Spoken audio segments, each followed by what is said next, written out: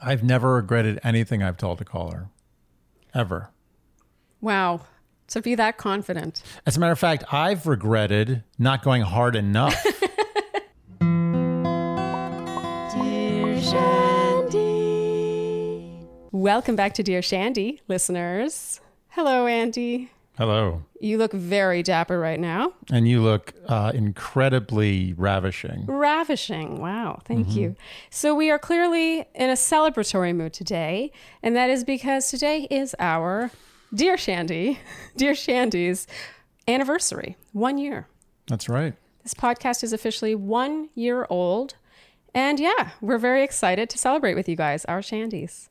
And so on Instagram, we asked you guys to submit questions for us. They could be about our relationship or about the podcast or just what this last year's journey has looked like for us. This amazing journey. And I have to say, our fans really delivered with questions. And can I just say, our fans are the best fans. Everyone says this, but I really mean it. I mean it. It is from the heart. Yeah, I agree. You guys are the best. You see us more than like we see each other, or definitely more than we see us. I still don't see me. Yeah, no, I feel very seen by the Shandies in a way that I don't think I would have ever been able to see myself. Yeah, more than our friends. No offense to any of our friends. Way more than our friends. Yeah, it's kind of nuts. Anyway, we love you guys. Yeah, we love you. Seriously, you're great. And we're going to get to your questions after a toast. This little, to you, our Shandies. We're Thanks, not big guys. Bubbly drinkers, but no, but we'll have a sip when in Rome, just to make it official. So these questions are fantastic. I have them in no particular order, and there were some repeats, so some of them I've lumped together with various questions, but there's no order here. Okay. Question number 1. Where did the motivation for the podcast begin? Were you just wanting to share the beginning of your relationship? No. No, we weren't. No. So the story behind the How We Met episode, I mean, there's a whole saga there. First of all, the motivation behind the podcast. Let's be clear. It began with you giving amazing relationship advice to my single girlfriends to the point where you were sought out for it. Like over dinner, when they came over, when we went out, somehow Andy would be off in a corner with one of my friends talking them through a breakup. Has any of it worked? Well, to be honest, in retrospect, they all say you were right about everything. Whether it took them a year to get there or 3 years to get there. As long as I'm right. That's all you care about. Yeah. So there was that. And if you want more details about the history behind this, like the format of the podcast and how we get questions and answer them, I did do a blog post about this when we launched. So 1 year ago, I did a blog post called Starting a Podcast. And so I will link that in the description, but that sort of gives you the bare bones. But the How We Met story really came about because we were being asked that on a daily basis. Right. No exaggeration. On Instagram, in person, people we knew, people we didn't know, everyone wanted to know how we met. Yeah, but they couldn't believe I could land you. They were just like, how was this possible? What crazy thing happened? That's silly. But Ridiculous. We thought that would be just a nice opener, sort of an introduction to the world. Yeah. But some fun BTS behind that first episode is it was actually our second take. Yeah. We did an entire How We Met episode about 2 months before that. And it never saw the light of day. No, we both thought it stunk. We both thought it stunk. That being said, we think, well, Charlene thinks every episode stinks after we do it. I think it's just fine. So we both average out at about, below average for everything we do. It's a great way to live. It's totally true. I do think every episode sucks after we wrap. Except sometimes a caller, sometimes a love fest. I don't feel that way. But a lot of times when it's just us, I have a tendency to be like, that was awful. Which is how I am with singing too. Yeah. A lot of tendency. Yeah. A heavy tendency. Yeah. But it's okay. I'm the same with singing. It's okay. It drives you to constantly better yourself, even when you have bettered yourself. It's a curse, a blessing and a curse. Indeed. So we did that first episode and it never saw the light of day because I decided it stunk. Yes. And then the podcast equipment just languished under the stairs. I was done. I was like, we tried. We failed. apparently. And I was getting really tired of seeing this pile of podcast equipment just sitting there. Yeah. And I was like, can you please sell this equipment? Can we just get this out of the house? Like, I'll list it. Just let me do it. And you're like, no, just hold on. We'll get to it. And you kept kind of pushing it off. Yeah. And I didn't know why. I wanted to give it another go, I guess. Yeah. I just didn't. I felt like so much had been building up to it. And it was like now or never because it was a pandemic. I never would have had the time to start this in normal times. Yeah, your singing career was completely on hold. And still kind of is And in some ways. it's still quasi on hold. Yeah. But it was just a dead period. Mm-hmm. And so we gave it another go one day. I refused to get rid of the equipment and we gave it one more go. And it was slightly below average. And we said, yes. And honestly, I was just ready to send that out in the world. And I did a story saying, we're starting this podcast, like come hell or high water, it's happening. Mm-hmm. And then Gabby, our lovely producer, she DM'd me because it turned out she was a longtime follower of mine. Yeah. And she wrote me and was like, I'm a podcast producer. Why don't you show me what you've got? And then I sent her the first 20 minutes because I was too shy to send her more. Amazing. And she watched it and said, this is great. You guys have a great dynamic. And I was like, I didn't even know what that meant. I was like, when she said, it kind of went through my ears. Yeah. It's like great dynamic. What is that? Does she just mean she liked the podcast? Yeah. Like, what does that mean? I know what you mean. The word dynamic, we've gotten that a lot and we're incredibly flattered, but it's also just our reality. And so I don't think we had the distance from us to recognize what other people might find compelling, I guess. Yeah. Yes. So apparently our dynamic is compelling. Apparently.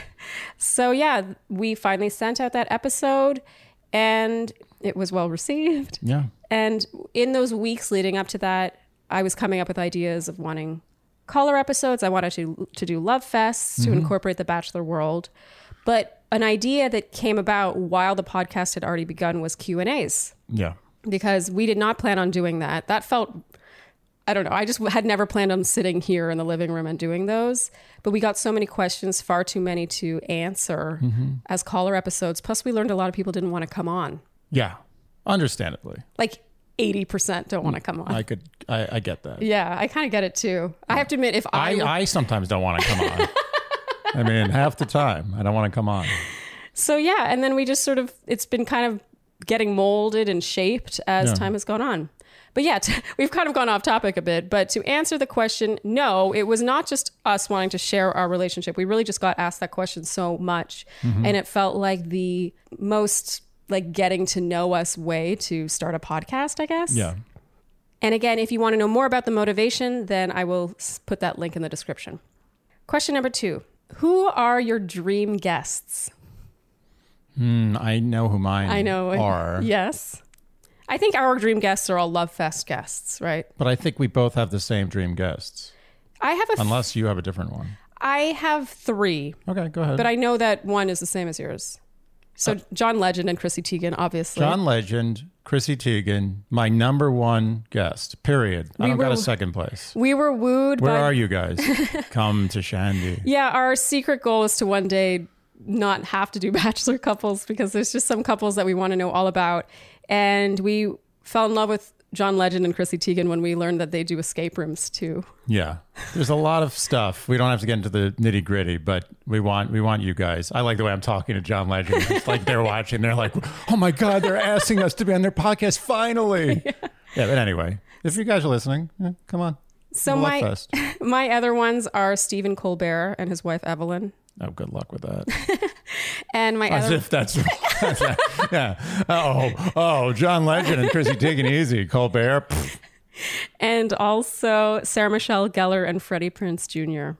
I think that might be doable. I don't know about that. That's like sort of a backhanded... that's like a front-handed insult to them. Like, oh, forget about those guys. But yeah, Sarah Michelle Gellar and Freddie Prinze, easy. Of course they can come on the podcast. I mean, it would be my dream to have Buffy on the podcast in some Well, you had a Buffy website that you made. You created and built a Buffy website without any solicitation when you were in high school or college. Yeah, and it was reasonably successful. It was, for a while, one of the top 10 Buffy the Vampire Slayer websites online. That's amazing. According to some Were there list. more than 10 Buffy the Vampire websites online? There were many. And my host was GeoCities. Do you remember GeoCities? Yes. Wow. GeoCities. Yeah, yeah. Nice. Anyway, those are the dreams. Maybe one day. Yeah. Maybe one We day. can get there. Okay. So what are our favorite episodes to record? We both agree on this. Caller episodes. Yeah, we do like the color episodes. Yeah. I think that they're our favorite just in terms of like our personalities. We don't necessarily want to talk about ourselves. Yeah. You know, like an episode like How You Proposed, that was actually, I was very jittery going into that one. And even this one, I'm a little like, oh, we're talking about ourselves. It's a lot easier to talk about yourself like in an anecdotal, we're answering a different question kind of way. Sure. But caller episodes are the best. Yeah, when they land. Sometimes they don't land. Yeah. Sometimes it's just the question's not specific enough, or the person kind of changes their question midstream, Yes. and we have to adjust, and there's not information that's not there. We'll get to that. Yeah. But for me, as a close second are good love fests. Yeah. A good love fest is possibly the best. A good love fest is better than a good caller, but an average love fest is not as good as an average caller. Completely agree on all fronts. What I also like about caller episodes is that we can just go in blind. Like I've read the email maybe weeks ago, but there's no note taking. There's no reading someone's book. There's no like scouring their Instagrams to make sure you have all the details. There's just something very raw. And plus I love meeting the person. Yeah. So caller episodes. Definitely. But sometimes love fests. Sometimes. Okay. Question number 4. Andy, you knew this one was coming. What does Andy do for a living? More about Andy in general, ! Everyone wants to know all about you. I already have anxiety about this whole episode. Now you're asking me like deep personal things. No, I'm not getting into it. I choose to remain private, not for any reason. What I do is not weird at all. It's perfectly respectable Yes, and the business thing. But I don't think I need everyone to know this stuff. I just don't. I don't even. Sometimes, like on a first date, I would avoid the topic because I don't like, especially on a first date, I don't like someone trying to sort of assess me based on what I do. Yeah. Because I never really care that much what people do. I want to know what they are. Yes. That sounded really like, hokey. But no, it's true. I don't care. Like I sort of care. I want to know like on date 2 what you do just to make sure it's nothing insane or see if it's something really cool. But I don't need everyone to know what I do. But we can confirm he is not the Andy Levine, the TV producer that shows up when you Google Andy Levine. That's correct. I am not a 61-year-old TV producer, nor am I a 61-year-old or a TV producer. Either one of those. None of that. And I'm not a professional wrestler either. But I'm sure by the pictures you can gather that Andy Levine, the professional wrestler, is not me. But not because of my size. Because I could handle those guys. I just use trickery. It's amazing how often that question has come up. And I don't know whether, like, I get why you don't want to answer it. And I've always from the get-go been like, you can be as private as you want because I understand that, like, I don't consider myself a public figure, but I'm not a totally private figure either. Yeah. And you did not sign up for that when we got together. No. The world knows already way too much about me. Oh, yeah. Like I'd like to reserve just a few things. And just so you know, what I do is not either really weird or super cool. It's somewhere in the middle. Yeah. It's not boring though. It's not boring, but it's not like you're like, oh, well, maybe some people think it's kind of cool. I think it's cool. But it's not like, it's not something I'm embarrassed about. And it's not something I'm like, I feel like all my dreams in life have been fulfilled by this career. Yeah. But I feel no need for people to know. No, I completely respect So stop that. asking. You'll never know until you do a deep Google search. So more about Andy in general. Do you want to talk about, you're born and raised in New York City. That's pretty rare. Yep. Born and raised in New York City. I've had many actual careers in my life. I like cats. I also like dogs, but I have a preference for cats. What I like about cats is the lack of neediness. So I feel like your answer to this question shows everyone how you don't like to talk about yourself. I don't. But suffice to say, Andy is born and raised in Manhattan. He went to elementary school here, high school here. You are a true Manhattaner. Yeah. As you can probably tell by just your entire being. Because everyone who meets you says you're the most New York person they have ever met. Wow. I take that as a compliment. But I do feel like New York is in my blood. My parents were from Manhattan. My grandparents were from Manhattan. And my great-grandparents came to Manhattan from a horrible place in Russia. So it doesn't get much more New York than that. Yeah. Yeah. So if you want to know what true New York looks like, you're looking at it. Okay, moving on. Question number 6. I love the peaks at your apartment visually and what you tell us. For example, the skylight over the bed. I love your taste. I always wonder what Andy had done before Charlene joined the space, and if you two navigate decor equally and agree, or if one cares more and gets more say. I like how you picked this question. Of all the questions you could have picked, it's funny how this one got picked. Yeah. Let's just say that I don't participate greatly in the decor of the... yes. The apartment had great bones when I first met you. I do the plants. Andy maintains the plants, and look at these plants. Look. That's a delightful plant. So lush. That's 5-year-old plant. This is a happy plant. Happy plant. And the plants really do lend, I think, to the vibe of the apartment. But I would say, handy stuff. You do handy stuff. Are you trying to patronize me now? I'm not.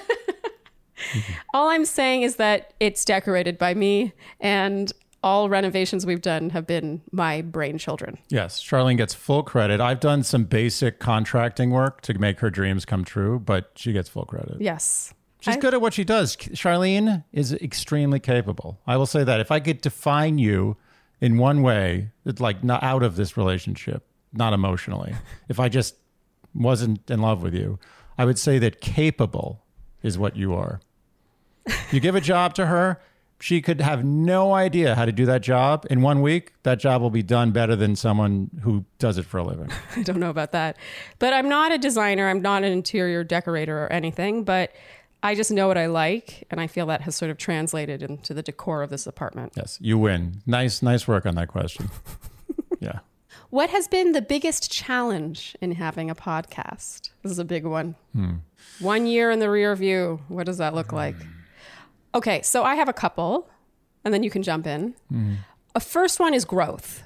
I think our podcast has grown reasonably well in 1 year, but I don't think I fully understood just how hard it is to grow a podcast. Yeah, it is not easy. No, it is not. Not that we've tried that hard. No, we're not. Well, here's the thing. The ways you grow a podcast are through ways that are not really natural to our personalities. So kind of putting yourself out there, marketing, going on other podcasts all the time, and just sort of being out there all the time and having a TikTok account and doing all these things. Yeah. And I just sort of like to sit in my perch and make a good product, but it's not...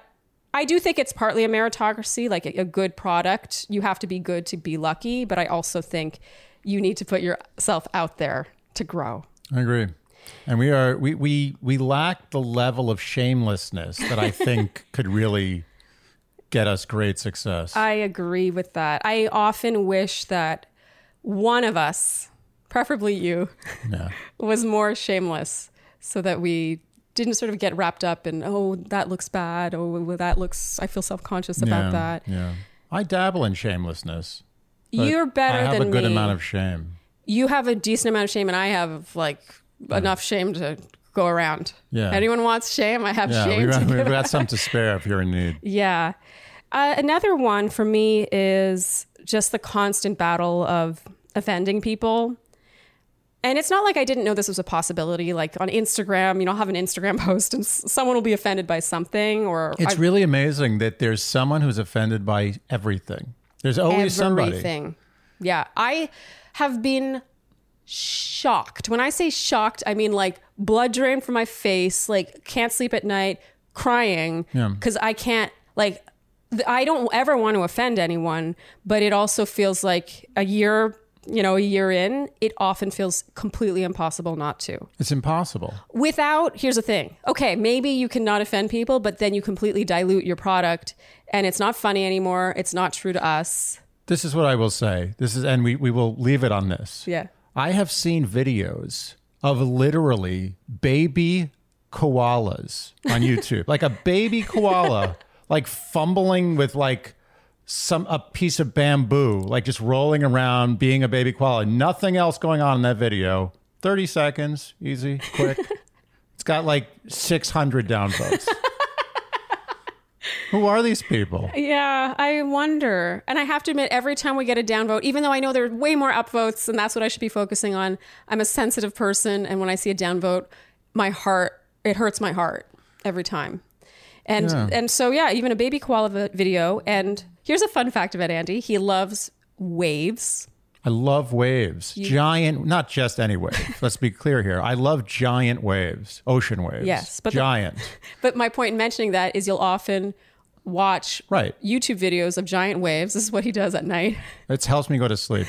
I watch videos of some of the great big wave surfers. Kai Lenny is one of my favorites. Shout out to Kai Lenny if he wants to come on the podcast. I don't know what we talk about. Talk about waves. Does he have a girlfriend? I don't know, but he's a good looking guy and real cool. Okay. I mean, he's like he surfs 70-foot waves and he's good looking and he's young. I mean, come on. This guy he's not having trouble with the ladies. He doesn't know how not to be cool. He has no idea. Anyway, I watch these videos, and sometimes a video of literally all it is this guy about to catch a wave that in your nightmares, your nightmares don't match up to how big and scary this wave is.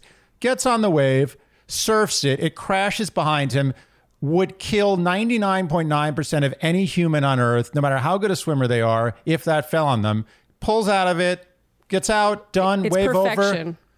Over, 1,000 downvotes. This is what I will say.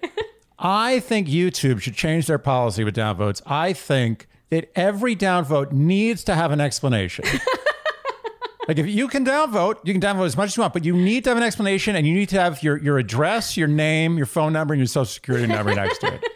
But you should explain, why did you do this? Is it because you want to burn the world down? Is it because you hate everybody? Do you have a personal vendetta with Kai Lenny? Or do you have a personal vendetta with the ocean? Yeah, or with baby koalas. Did a big wave hurt you? Yeah. Emotionally? Yeah, in which case, why are you watching YouTube videos about them? I want to know. A downvote doesn't do anything. Like, have fun with that. Seriously. Like, he's not doing anything. Good luck. Good luck with you and your downvoting. On anything, not just our video. Anyone who downvotes a koala video or a giant wave video, go fuck yourself. Moving on.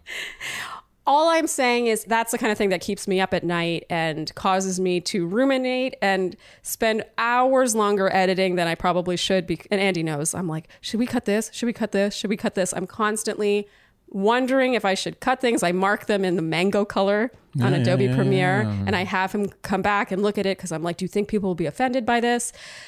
In many ways, I don't think I have the personality for this, to be honest. Sometimes she's asked me if someone would be offended by something that I can't even say. It's so embarrassing how unoffensive it is. And I don't even know what to tell you. Like, I feel like I have to console you. Like, it's okay. You can say things that 1 out of 1,000,000 people might be upset by. You can do it. I feel like maybe I'm getting a bit better at it, but if I could flick a switch in my brain and care less, I would absolutely do it. And I would be the first person to flick that switch. Yes, you would. If there was a switch. And to tie into that, I guess another challenge is feeling like you make an hour-long product and then one thing is said in that hour. One word, one phrase, one thing is said, whether by us or by someone else, and that's what people focus on. Well, it's a pass-fail. There's no grade. It's like you don't get a 95. You get a fail or a pass. Like you said, 95% was great, but this one thing you did I didn't like, so you suck. Yeah, I've found that also a struggle is when, and I've gotten DMs about it, like, I loved this episode except this, and then there's a whole message about how upset that person is about that, and I'm kind of like, but you loved everything else. Is that what you're going to focus on? It's just difficult. But you know what, in the end, this is the cost of putting yourself out there, and I am totally fine with it. Bring it on. Bring it on. Outliers. Bring it on. Okay, I have 2 more challenges, and I swear we'll move on from this question. So one is that I think the first 6 to 8 months of our podcast, it was basically, having a podcast was basically asking for favors of people. Oh, yeah. Which is not in my personality. No, that's tough. No one likes that. No, yeah. So guests, Love Fest guests, whenever we had anyone on, you're trying to grow a podcast. It's small. People aren't really getting that much out of coming on your podcast. You're basically asking for favors. And I really struggled with that. So anyone considering starting a podcast, wrap your mind around that now because it's a reality. Mm-hmm. And finally, the technical side of things. Yeah, it's a lot of work. It's a lot of work. I do everything here in the apartment. Every wire, every camera, every ring light, every piece of equipment. It's a lot. So It's been very challenging. A lot of answers to that question. Okay. Has there ever been a time you've really disagreed during a podcast and had to talk about it later? Not really. I think very infrequently. Yeah, I think you guys see when we disagree, we're open to disagreeing while we're rolling. And I think there's that early Q&A that we really disagreed on. It was that girl who was dating the celebrity and what steps she should take. Mm-hmm. And I think we spent like 45 minutes going back and forth disagreeing with each other. Yeah. And what I've learned actually is people like it when we disagree. I know. We should try to disagree more. The problem is we usually agree. Yeah. But sometimes also with a caller, we have slightly different takes. Well, the answer is no. Because we've never had after a call, I really disagree with what you said. It's never happened. Yeah. And it's kind of I think a function of how we answer questions is we will take our time. We will spend 10 minutes or an hour answering one question, and we leave it all out there. No. We rarely, after we wrap, go back to talking about it anymore. Yeah, we've juiced that lemon pretty good. It's been juiced. We interrupt this program to bring you a very, very special announcement. Regarding two Shandies listening right now. It couldn't be more appropriate that this is in our anniversary episode, because hopefully these two Shandies, 1 year from today, will be celebrating their own anniversary. So this pair of Shandies actually shares some similarities to us. One of them is named Andy. And the other one, like me, is an Enneagram 4. So they met in 2013 at a Time Flies concert. And at the end of the night, the female Shandy asked the male Shandy to change his Facebook status to in a relationship, saying they were official. And he said, sure. Leela, it is our utmost pleasure and honor to assist Andy in making this announcement. Andy wants you to know that it's finally his turn to ask you to change your relationship status. You two graduated together, moved across the country together, started your careers together, were even co-workers together for a year, suffered through the CFA together, and after 18 months of couple quarantining together, it's hopefully finally time to take the next step. And if all goes according to plan, enjoy your wedding in Hawaii. We eagerly await the good news. How much time do we spend preparing to answer listeners' quandaries? It seems like Charlene is the primary reader/selector of the questions and that Andy more or less wings it. But your answers are so good, it's hard to imagine that you haven't prepped at all. Do you prepare talking points beforehand, or is it all off the cuff? I will handle this one as I reveal my flamingo socks. It is 100% off the cuff. I actually have a problem preparing things because if I prepare anything... You suck. Yeah, I suck. Yeah, I'm a terrible actor. Andy's the worst actor in the world. He can't fake it. And even times where we've started a question, maybe we weren't in the right mood, we try to use it again later, it's used. We can't use the question again because you're just not, you get in your head, you're just not... yourself. I actually insist that Charlene doesn't reveal any questions to me ever before an episode. I don't want to know anything about the questions. I don't even want to know that we're doing a Q&A necessarily. Sometimes I sit down and I'm not sure if we're doing a Q&A or a recap. It just happens to be a Q&A. Yeah, you really are in the dark about everything. And for me, I don't prepare talking points. I do read every single question we receive and I do select them. But I read it that one time and I put it in a folder and then I'm like, oh, this is a nice selection. There's good variety here. But I don't prep because we really bounce off each other a lot. And so I don't like to be like, this is where I'm going with this. Oftentimes, honestly, I think I have an idea of how we'll answer a question. We answer it totally differently when we get talking about it. I think what happens is we actually, in talking about it, we figure out, we land where we should. Yeah. Like if we prepared it, then we would commit to whatever it is. And then maybe in talking about it prepared, we'd be like, wait a minute, this doesn't feel right. It should be the other way. Yeah. So it's best to just wing it. We wing everything. There is nothing that's unwinged on this podcast. We do have... Unwinged. We have questions. We have questions for Love Fest guests. We have questions for our guests. Hot Topics guests. Yeah. We have questions for Q&A, obviously, for your questions. But that's it. We don't prepare anything. No. Nope. Which I think is part of the charm.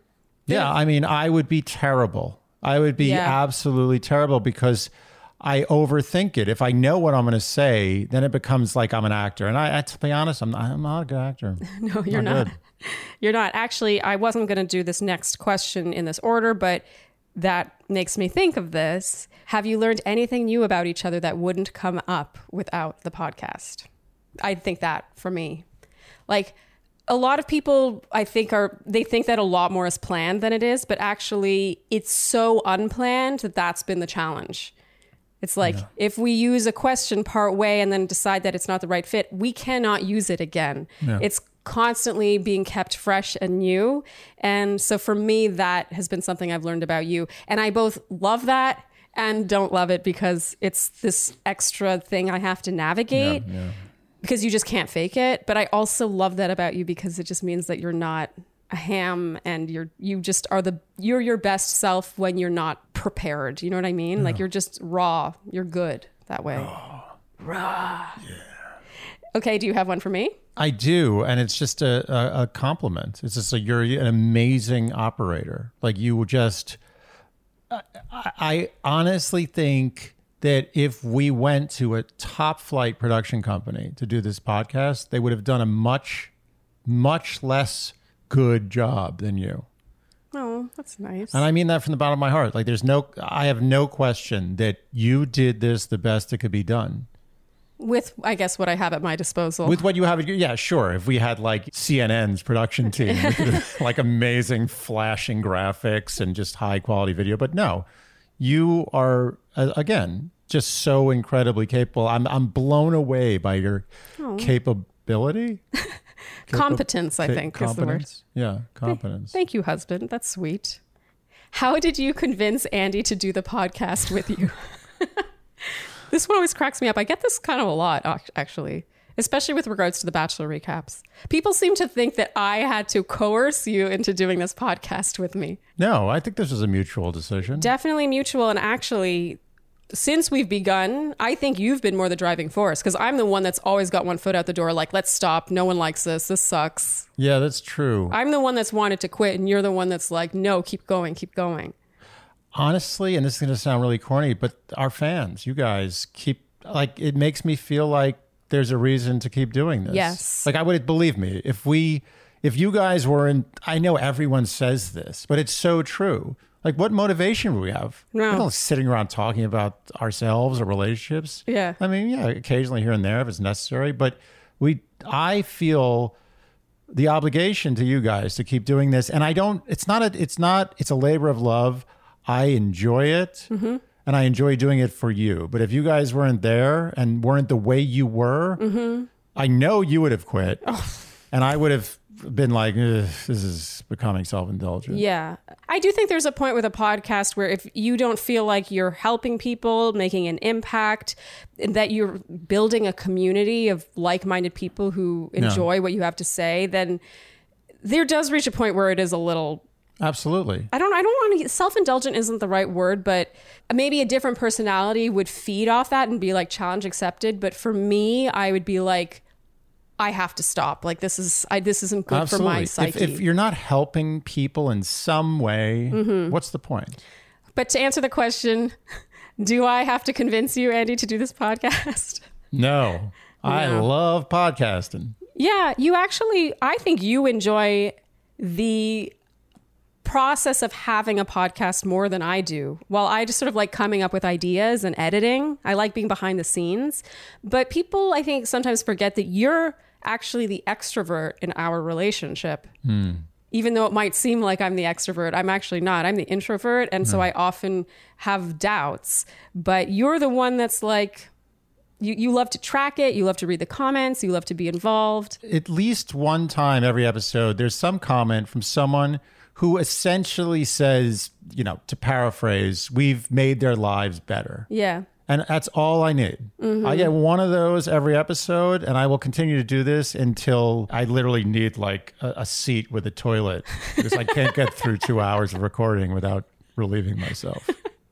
Okay, so to answer that question, I never had to convince Andy, nor did I have to convince you to do Bachelor recaps, by the way. When my writing gig with Flair fell through, we had already at that point gotten so many requests to recap on the podcast. Well, our producer also, Gabby, had our guardian angel, Gabby, thank you, Gabby, had for months and months been like, why don't you guys do recaps? And we resisted, like, no, we don't need to do that. We're a relationship podcast.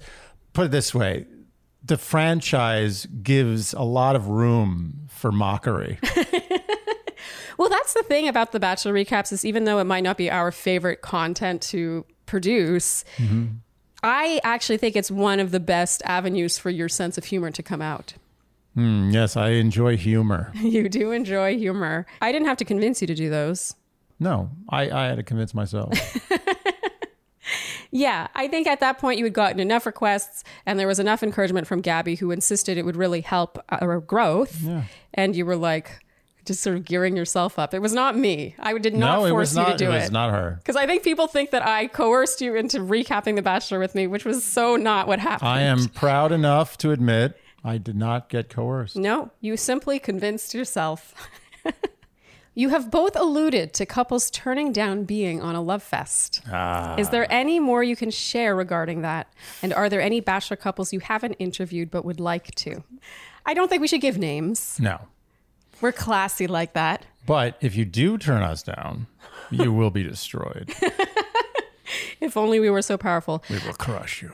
Honestly, this ties back into what we said earlier, which is that I feel like when you start a podcast, it's a lot of asking for favors, and that has been the biggest challenge. I think if I were to say the single thing I despise most about having a podcast is reaching out to Bachelor couples to come on the podcast. I've described it to Andy as demoralizing. Because at the end of the day, our podcast is far smaller than a lot of these people are in the pop culture world. And if a couple chooses to come on, it's because we have some kind of relationship or they know of me or us or whatever. They're not gaining anything by coming on our podcast. And to be honest, a lot of these people who have 1 million+ followers, their relationship is a story unto itself. But I disagree with that. Because I think if you have a Bachelor extended relationship, you would want to prove to people that this is actually a real relationship. Because people might be like, oh, that's a bullshit relationship. And I think there's no better venue than Dear Shandy to do that on. Yeah, but I also think a lot of these people, they could write People magazine and be like, do you want an exclusive? We're coming out about our relationship or we're opening up about whatever. People magazine doesn't give them the Dear Shandy treatment. Yeah. Suffice to say, if there's a big Bachelor Nation couple that you have wanted on, trust me, you're not the first person to request them. And trust me, we have reached out to them. Yeah. And that's what makes it demoralizing is when you reach out to someone who you think could say yes and they just don't even reply to you. And you're like, well, I feel like shit. Yeah. Especially since we really try to make the Love Fest a safe place. Like we make it clear that if they don't like something, we can cut it. We want them to be happy with the product. It's not a scary interview where we're looking to as get a Love Fest, as a couple coming on a Love Fest, you, the couple, are the only ones who can sync yourselves. We will not do it. We will not even give you an entree to sync yourselves. You will have to try.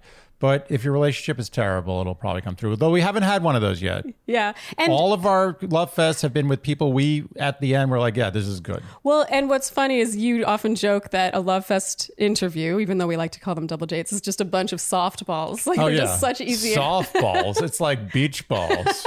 It's like beach balls with one of those like child, big, giant, fat red bats. Like Nerf. Yeah. If you miss it, you're broken. It's over. Just call it quits. But some couples just, they don't reply. And sometimes they're people that I know and have met. And I'm just like, that doesn't feel good. All due respect, maybe they know deep down that their relationship is not capable of withstanding the onslaught of a Dear Shandy questioning. Maybe. But that's my least favorite part. Or they don't think it's worth their time. I think that's part of it. You know, their relationship is part of their brand often. Yeah. And these are people who just have so many followers or are so relevant or whatever. Well, it's very exposing. It is very exposing. You are not, like, as much as it's softballs or beach balls, Yep. it is exposing. There's no way to lie about a bad relationship on Yep. our Love Fest. You can't just get on and be like, well, we have a terrible relationship, but we got this Love Fest. Let's just make it look like it's good. People will see through that. I mean, the Love Fest, truly, like the idea, like when I had this idea back in August about 2020. It's a great idea, by the way. Thank you. That was her idea. This is my light bulb moment. But it was really that I wanted it to be the ultimate show, don't tell. Like, you can tell everyone how great your relationship is. And Instagram, how great your relationship is. Oh, you can post a happy, happy photo and let the photo speak for your relationship. Everyone's laughing in those photos. Always laughing. So much laughing. So much laughter. But you're right. On a Love Fest, you can't hide Nope. behind just saying our relationship is great. You got to show that your relationship is great. It's a litmus test. It is. If the pH is below 7, it's going to show up blue or green, or I don't know what the pH strip does. What is a litmus? Is it called a litmus? I don't know. I just don't said even yes. know. I wasn't actually You sure. didn't have no idea what I'm talking about. That's fine. I wasn't sure if I should be embarrassed for not knowing that. No. It's just that what I'm saying is if your relationship is acidic, it's going to show up as a certain color on the litmus test. And that's all there is to it. So what we're saying is that a good relationship comes up I think alkali. I think it's blue is alkali. Okay. I don't know. No, a good relationship turns up neutral, whatever that neutral color is. I don't know. Maybe yellow. Okay. All you litmus scientists out there, get back to us with what color is neutral. In general, that has been more of a challenge than I thought it was going to be. Just, I thought that I could rely on those relationships, which I obviously have for this first year. We've gotten tons of amazing Love Fest guests. Amazing. Sometimes from people that I didn't think would say yes. Yeah. And I've been And sometimes humbled from people I didn't think would be good Love Fests. Yes. That ended up being amazing Love Yes. Fests. And one of my goals in this podcast is to grow so big that the Love Fest come to us. That would be the dream. Yeah. And then maybe we can finally get, John Legend and Chrissy Teigen. yes, one day. If anyone knows them. John Legend and Chrissy Teigen. I know you're listening. I actually know you're not listening. But So I don't really feel like I should say the couples that we would want to within Bachelor Nation, because I think it'll be clear then that those people have not said yes or not responded at all. So Yeah. I'll let you come to your own conclusions. But suffice to say, if you've been actively requesting big Bachelor Nation couples, we know. We know. yeah, we know. Yeah. We're aware. Yeah, we're aware. Oh, yeah, we know. Okay, next question. What sorts of questions do you not enjoy receiving? Are there some commonalities with questions that don't make it on the pod? I'm going to take my jacket off for this one. Andy's been waiting. Oh my God, you're so sweaty. So hot. This is why I wear a white V-neck. It really airs things out. But it's so sweet that you did that. I asked Andy to dress up for the occasion, and this is how much he loves you guys. If you had any idea what kind of moisture is happening on the back of this jacket. Give me that The jacket. sacrifices I make. Oh, so sweet. You can roll up your Oh, sleeves. yeah, there we go. Oh, God. Very good. This rolled up here. Roll up my... Oh, sorry. Hi. Roll up my sleeves. So I'll answer this one because I think it's more so me. Well, I did all this for nothing? No, but I mean, I'm really the one that vets questions and brings them on the podcast. You just receive. That's true. So I'm a bottom. I would say there's like main reasons. The first one and first and foremost is... Oh, yeah. That's good stuff. Is repetition. So if we feel a question is too similar to questions we've already gotten, it's just not going to make the cut. Yes. Sorry. Excuse me. Do you feel the need to change into a white V-neck? No, not quite. Okay, it might get there. I'm going to turn this into sort of a white V-neck. Okay. It might go down slowly. Okay, so first, repetition. Just if we feel that it's too similar to questions we've answered, then it probably is not going to get chosen. Yep. A major one is length. Yeah. Major. You can't write a novel. Yeah, I think some people, because we say we really want details and specificity, but sometimes people really take that to the next level and they write a novella. Yeah. And we would simply spend the entire episode on your one To question. be clear, you can be specific, but also concise. Yes. Yeah. And so length is an undoing for a lot of questions, unfortunately. That's not what she said. Anyway. Another major one is when questions are not situational. So it's like, how do I overcome my blah, blah, blah, blah, blah, which to me is more of a like therapy question. Exactly. We're not therapists. We're not therapists. We're not marriage or family counselors or therapists. And there are times when I'm just like, I don't feel qualified to answer that question. Like, you should seek a professional to answer that. So there's that. We prefer a situation. What should I respond to the guy? Should we stay friends? Should we do this? Yeah. If we did the general questions, we'd be done with Q&As in like a week. It would be over. Like, we want your specific situation. Your story, yeah. Concise. Yes. Also, when people have like 5 to 10 questions at the end, so they'll have like a long email and then they'll have point form. I'm not kidding. Anywhere from 5 to 10, what should I blah, blah, blah, and then should we also blah, blah, blah. Like, I think it's possible to ask too many questions to the point where do you even begin? Yeah. And then finally, another reason, I would say this is the 5th and final reason, is when there is no question. So you tell your story and then it's like, what is the question? What's your concern? Mm-hmm. We actually had that in a recent Q&A where she outlined her whole story, and then I followed up with her because I liked her story. And I said, if you had to distill this into one question, what would it be? I think a lot of people sort of miss that part. They're too wrapped up in telling their story and then they don't actually ask the question. Agreed. Yep. Okay. Which caller question has been the hardest for you to answer? I know mine. Do you want me to go first? Definitely. Okay. So for me, it still haunts me to this day, is caller Alice in episode 14, to tell or not to tell. Whether or not Alice should have told the girlfriend of the guy, and she was the other woman. Oh, yes. Because we were, and I remember I was, you know what's neat about the podcast is you really are yourself in the future. At the time, I was so torn. I was 60-40, 70-30. And to this day, I feel the same way. I'm still torn on that question. I'm not. Which I think unto itself shows your answer to this overriding question. I think you stand by all your answers. I've never regretted anything I've told a caller. Ever. Wow. To be that confident. As a matter of fact, I've regretted not going hard enough. I'm not leaning in fully to what I believed. Relationships are super complicated. Yes. But knowing when you're in a good relationship is not. It's unbelievably simple. Maybe the simplest thing in all of life. The most black and white thing you will ever experience in life is knowing you're in a good relationship. And if I have to give extremely tough love to people who are clearly not in that good relationship, I want to give that. And sometimes I hold back because it's just too much. Yeah, you feel too bad. Hard. Like I feel like I'm being a jerk. It's no different than being a really good friend to someone who has terrible breath. Yeah. Do you tell the person that they have terrible breath? And that's a general example. No, it's a good example. Bad breath, whatever, some other thing that you can do something to possibly make a little better. And you don't say anything. Yeah. You don't want to hurt their feelings. Yeah. Even though it will help them. But do you want to be the one that makes them feel so awful in that moment? You, as a good friend, should try to make their life better.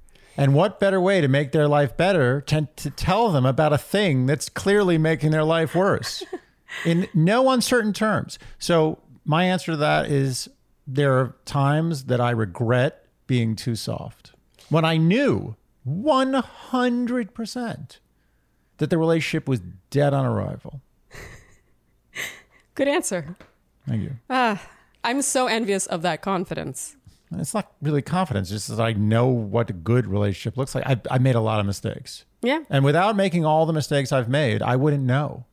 That's true. I wouldn't know. No, that's true. I wouldn't even know if this was a good relationship. I'd be like, maybe I could do better than this. Yeah. I know I can't do better than this, but I've done everything worse than this. Every imaginable combination of worse than this, I've been there. Okay, this is a Game of Roses reference. Oh, wow. How many hooju or leg wraps have you done in your relationship together? So that's when we run and jump and I would wrap my legs around you.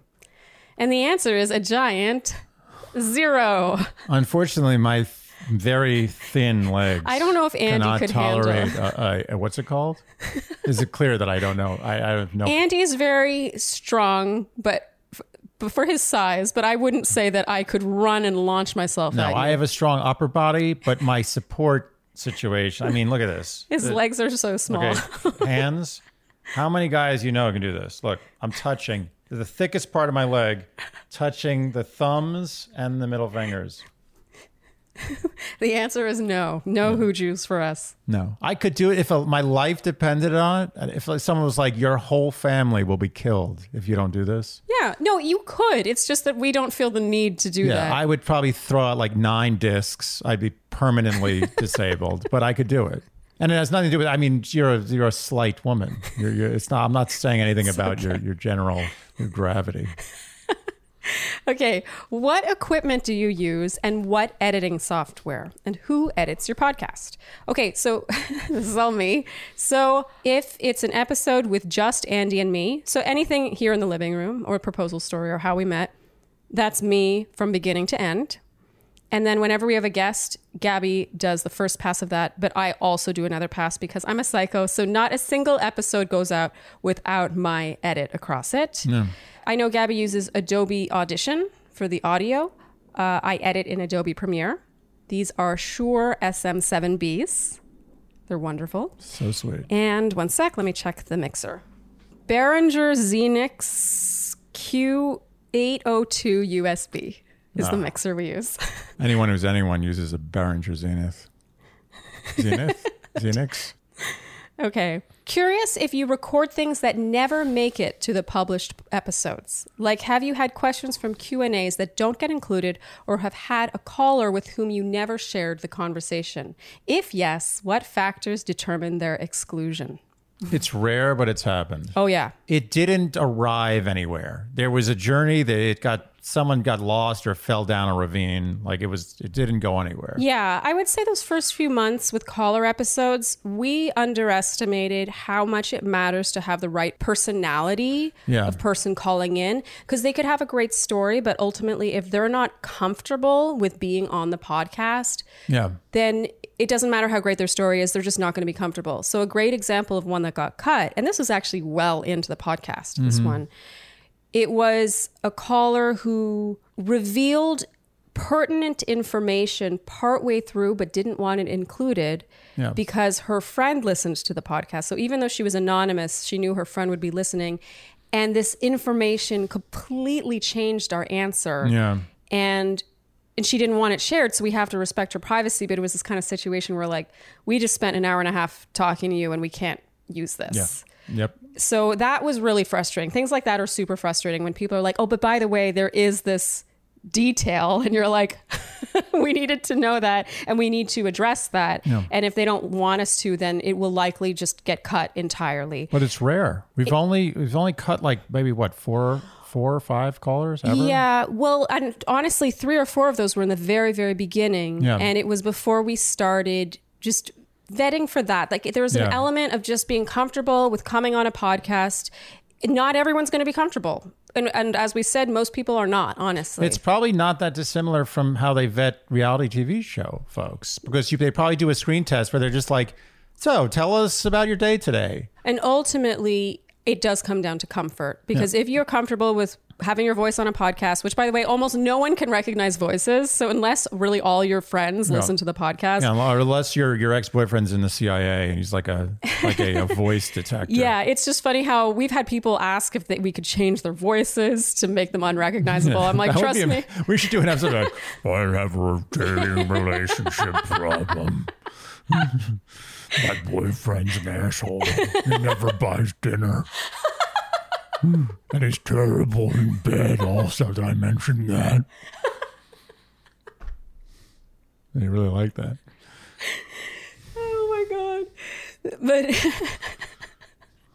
yeah, when I got that request, I was like, okay, you should just not come on. And that's okay. You know, there's a reason why we have the Q&As now, is because a lot of people don't want to come on. Anyone who has come on as a caller knows by now that you are now vetted by Gabby. So Gabby will call you on the phone and just chat with you to get a feel for your comfort level. And if you just don't seem like you want to come on, it's just not a fit, and it's totally fine. Like it's no hard feelings, hopefully either way. It's just not everyone wants to talk with us, and that's as understandable. Totally understandable. But yeah, in the early stages, several calls got cut. Like the call we did with Caroline, which was episode number 2, that was our first call ever, was actually the 4th call that we did. We were trying to put our best foot forward, and Caroline was just like, she was electric. And we were like, this is our first caller. Yep. Yeah. And as for Q&A questions, if those get cut, it's actually rare. They got cut more in the early stages when we would go way over time and just do too many questions. Then we'd have a 2-hour episode and be like, that's way too long. And so then I would have to, it was painful. I would have to be like, oh, this just isn't as good as the other one. So it would just get cut.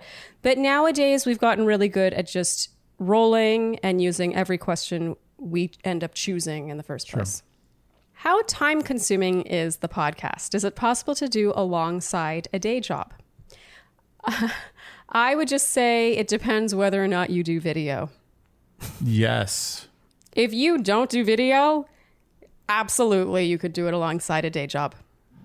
I have no respect for podcasts that only do audio. That's not a real podcast. It's so much more work to do the video aspect that I can't even put into words. We could literally be like taking a road trip to Canada and in the car record an audio podcast. In many ways, I regret starting with video because I don't think I could ever go back, but it's so much work to do the video aspect. It just brings so much more equipment into the mix. And you have to think about how you look, and you need ring lights, and you need a good setting. It's just so much work. And then editing, and there's no comparison. I can only speak for what I see because I don't edit the video. But I can say that the difference between doing just audio and doing audio and video is the difference between eating a sandwich and making the meals for a large wedding. It's a lot more work. A lot more work. If you're wondering why more podcasts don't do video, that's why. It's so much more work.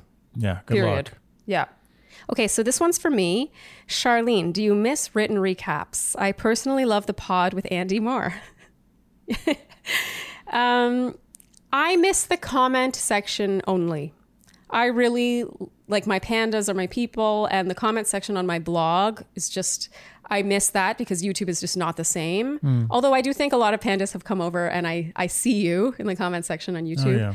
But in terms of writing, no, I cannot stress enough how little I miss it. I did it for a long time. I don't miss you writing them. Yeah, I toiled away at that, and now I toil away at something else, but it's something new. You know, I just wrote for so long. So no, I don't miss writing them at all. Oh, I can vouch for that. Do you think your marriage would have been the same without the podcast, and has it brought you two closer? I think it's a testament to the strength of our marriage that it hasn't pushed us further apart. Yeah. I agree. You know, whenever you do anything with your partner or even a close friend or like any kind of business venture, it's going to be challenging. Yeah. And it has been for us at times, but I would not say it has pushed us further apart from each other. No. We've just sort of learned things about each other throughout it. But one thing it has not done is brought us closer together. No, it's neither pushed us apart nor brought us close together. And I think the best you can get is hasn't pushed you further apart. Yes. Yeah. If you can start a business with your wife or husband and it doesn't push you further apart, that's a success. I feel like the answer people probably want is, oh, yes, this has brought us closer. But honestly, we were plenty close before and we're no closer now than we were a year ago. I don't know if I want to be closer to you. It's going to get weird if it gets closer. And do we think our marriage would have been the same without the podcast? Yes. Yeah. It's just like a different dimension. It's like another flavor. Yeah. I think you'll like this next one. How do you really feel about doing ads? We love them. Don't feel bad about it. We love doing ads. As long as I like the product, I love doing ads. That's the thing is, I would hate doing ads if I didn't want to advertise the product that we were advertising. Well, that's the luxury of what we do. Like, Yes. if I like the product, I'll talk about it all day. Yeah. I'll spend an entire hour telling you why you should have this, and I don't need to get paid. The fact that, we get paid for it and it helps to float this podcast makes it all the better. Yeah. And honestly, we have turned down many brands. Oh, yeah. Yeah. So basically, if you hear us doing an ad, we're happy to do it. And we actually enjoy it because we do get a lot of freedom. We can kind of riff and talk and do whatever we want.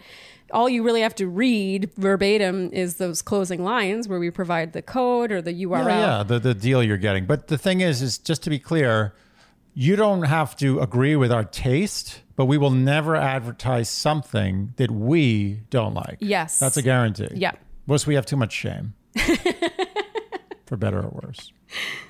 Favorite and least favorite episodes, and what has been the most challenging episode to create? For me, my least favorite, I don't want to name it, but I'll put it this way. When you don't like an episode, we probably already felt that way about the episode when we sent it out. Yes. I'm going to put it delicately. I would say that another challenge of this past year has been learning how to interview. It's not like I had any experience interviewing, or you either. Mm-hmm. And there's one particular episode that comes to mind where the quote unquote interview I want it to feel like a conversation, but this truly needed to be an interview to be kept control of. And it just got away from me. And it was a really big learning experience for me. And I didn't feel good about it after, like the second we stopped rolling, I did not feel good about that episode. And lo and behold, you guys didn't like it either. Every episode that we really don't like, you guys don't like. Yep. So... Yeah, simpatico. We see each other, trust me. How about you, Andy? I mean, I know mine. Are you going to say it? It's the astrologer episode. I mean, you guys wanted that episode. So most challenging to create was by far and away, like no episode even comes close, is Nick and Natalie. That was really difficult on many levels. You know, I think in general, people overestimate how much power and control we have. You know, like we said earlier, a lot of it is asking for favors. If someone's coming on our podcast, it's not really our place to make them uncomfortable with the questions we ask. And so there was first that. And then it's not a 60 minutes interview. No. This is like we're friends. Yeah. Where there's a friendly, open environment. Yeah. This is not a hard-hitting questioning. Yeah. Yeah, especially if your friends are giving you an exclusive peek into their relationship. If they're generous enough and willing to be that vulnerable, who are we to say, oh, now that you're here, we're going to hit you with zingers. Yeah, exactly. Not the place and time. So that was really challenging in the moment. And then also, of course, after we released the episode. And also just from a technical standpoint, it was my first time with 4 mics in the apartment. We had 4 cameras. We had countless ring lights. That was a lot. We borrowed a chair from our neighbor. Yeah. We had 2 mixers, 2 laptops. It was just so fucking hard to put that episode together. It took years off my life, that episode. And well into the response, weeks after the episode went out and how it was received. I'll just say that was easily the most difficult episode we've ever done. Both from an emotional and technical standpoint. Very challenging. Yeah. Okay, I have 2 more and then we'll wrap, okay? Yeah. When Charlene brings up exes like her 6'7" ex and using them to relate to stories, does it bother each other? Andy, did that reference bother you? And if not, why? I think it's funny how it's if not, why? Like, why didn't it bother you? And also, you know what I find hilarious is I've brought up exes countless times, but for some reason I brought up that I had an ex who was 6'7", and so many people commented on it. And you know what that tells me is that people have this like about height. I'm more intimidated by width. By girth? Yeah. No, I'm not. It doesn't bother me at all. No. I feel extreme confidence in my relationship, and I don't care. I'd love to hear about her exes because it reveals more about her, being Charlene. It reveals more about your who you are. Yeah, same with you. I love. Oh my God, I'm like on the edge of my seat with your dating stories. I'm like, tell me more about her. I want to know more about her. What was she like? Like, I want to know everything. You really and are look, good about that. That's not for everyone. I get that. Yeah. I just think it's funny, the wording of this question. If it didn't bother you, why? I think the question more so should be, if it does bother you, why?